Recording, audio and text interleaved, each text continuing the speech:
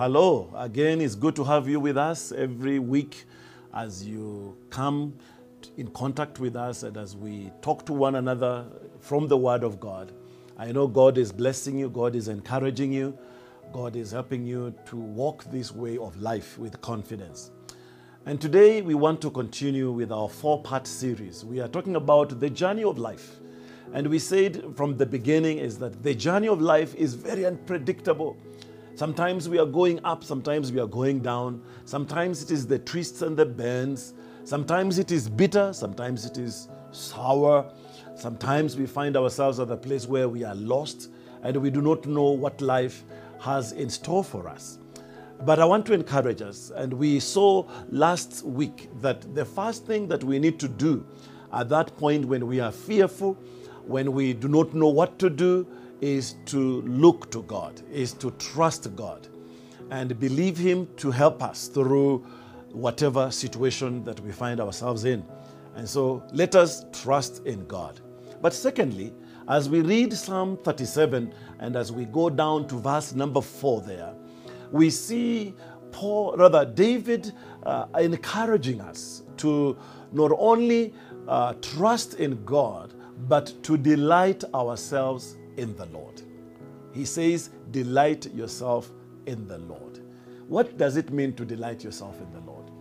To delight yourself in the Lord is just to do the will of God, is to do what is right, is to honor Him with your first fruits. It is to serve Him in whichever place where you are able to serve Him. It is to worship Him with all your heart and with all your mind and with all your soul and with all your strength. In other words, as you please God, as you worship God, as you give yourself to Him wholeheartedly, God, in seeing your commitment to Him, He will come and engage you in your life situation.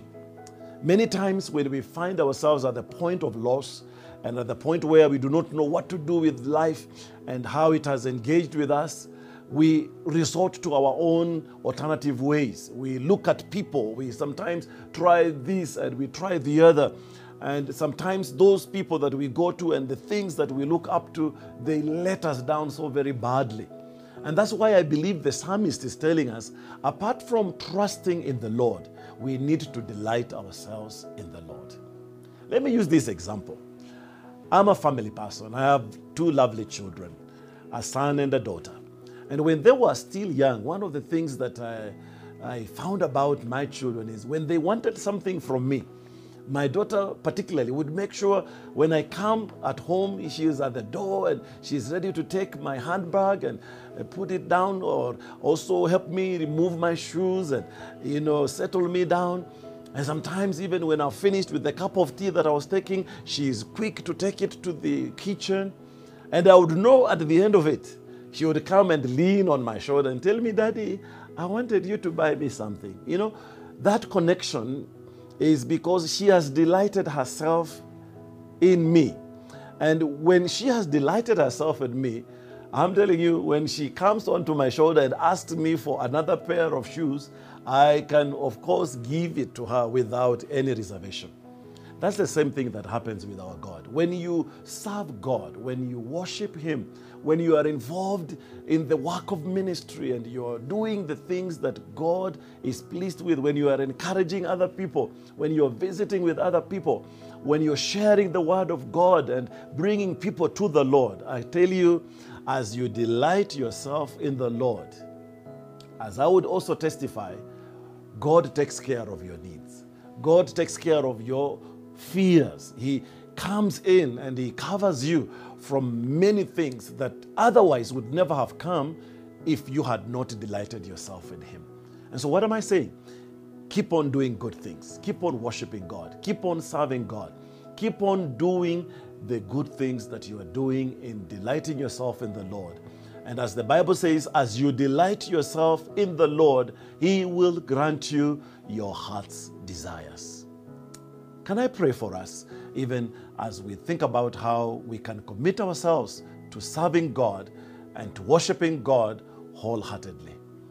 Our Lord and Heavenly Father, we just want to thank you again for reminding us today that you are a God who delights in our good things.